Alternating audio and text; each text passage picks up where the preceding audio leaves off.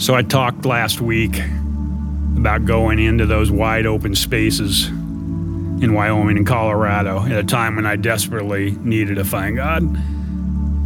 There was this crushing disappointment in our family journey and some dreams that seemed to be changing, that were coming to an end, and life wasn't quite turning out like I thought it would. And I was struggling on behalf of a son who, after his second surgery now, was seeing his dream seep through his fingers. And so I got in that car and headed west, needing to find some of those wide open spaces, finding a chance to breathe a little deeper in search of a new way forward, desperately needing to see God was going to be there in the midst of this story somehow. And so one of the things on that 3 or 4 day journey I did is I loved to mountain bike, and pulled my mountain bike and hit some trails above Steamboat Springs, Colorado. And one day in particular, biking what I would say with anger.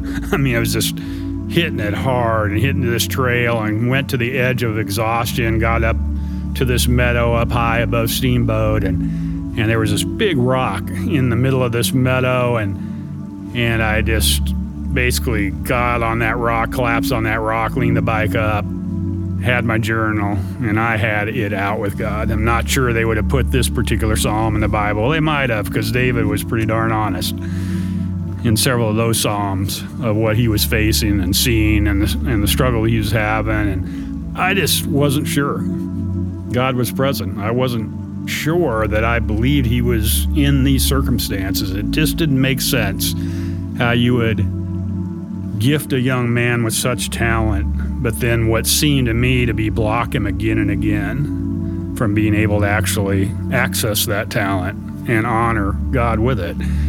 And I was a mix, like I said, of anger and disappointment and struggle. And that time on that rock, I got this sense as I started that you're not leaving this rock until you let this go. And just felt God really clearly saying that to me. You're not leaving this rock until you let this go.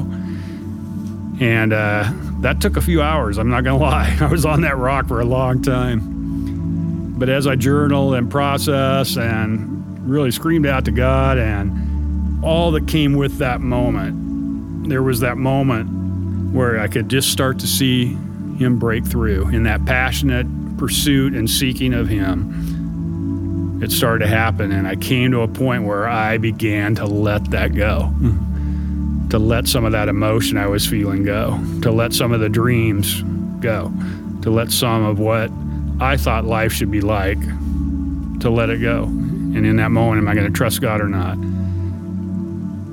And I can just tell you, when I did that, and when I started to move that process, that it was like a 40-pound rock came off my back.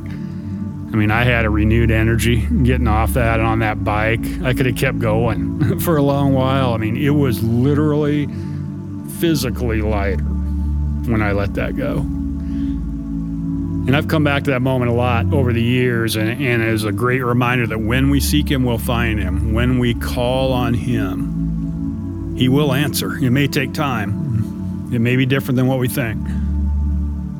But when we call on him, we will find him.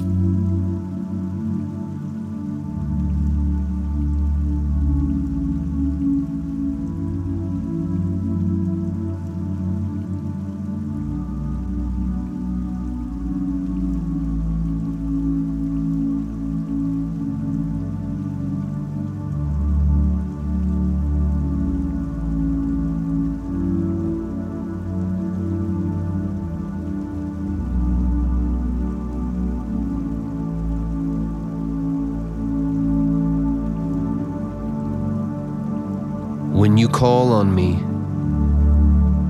when you come and pray to me, I'll listen.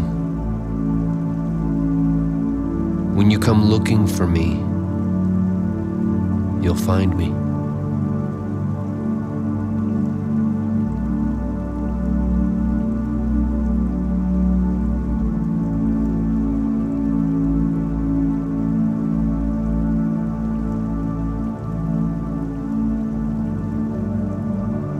When you call on me, when you come and pray to me, I'll listen. When you come looking for me, you'll find me.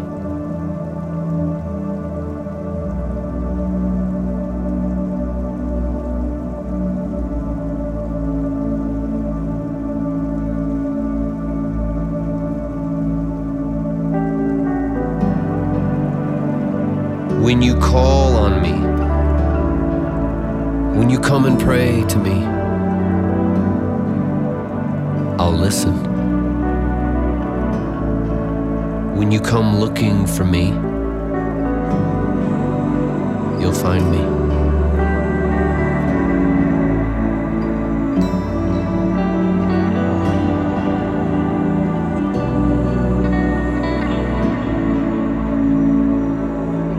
When you call on me, when you come and pray to me, when you call on me, when you come and pray to me.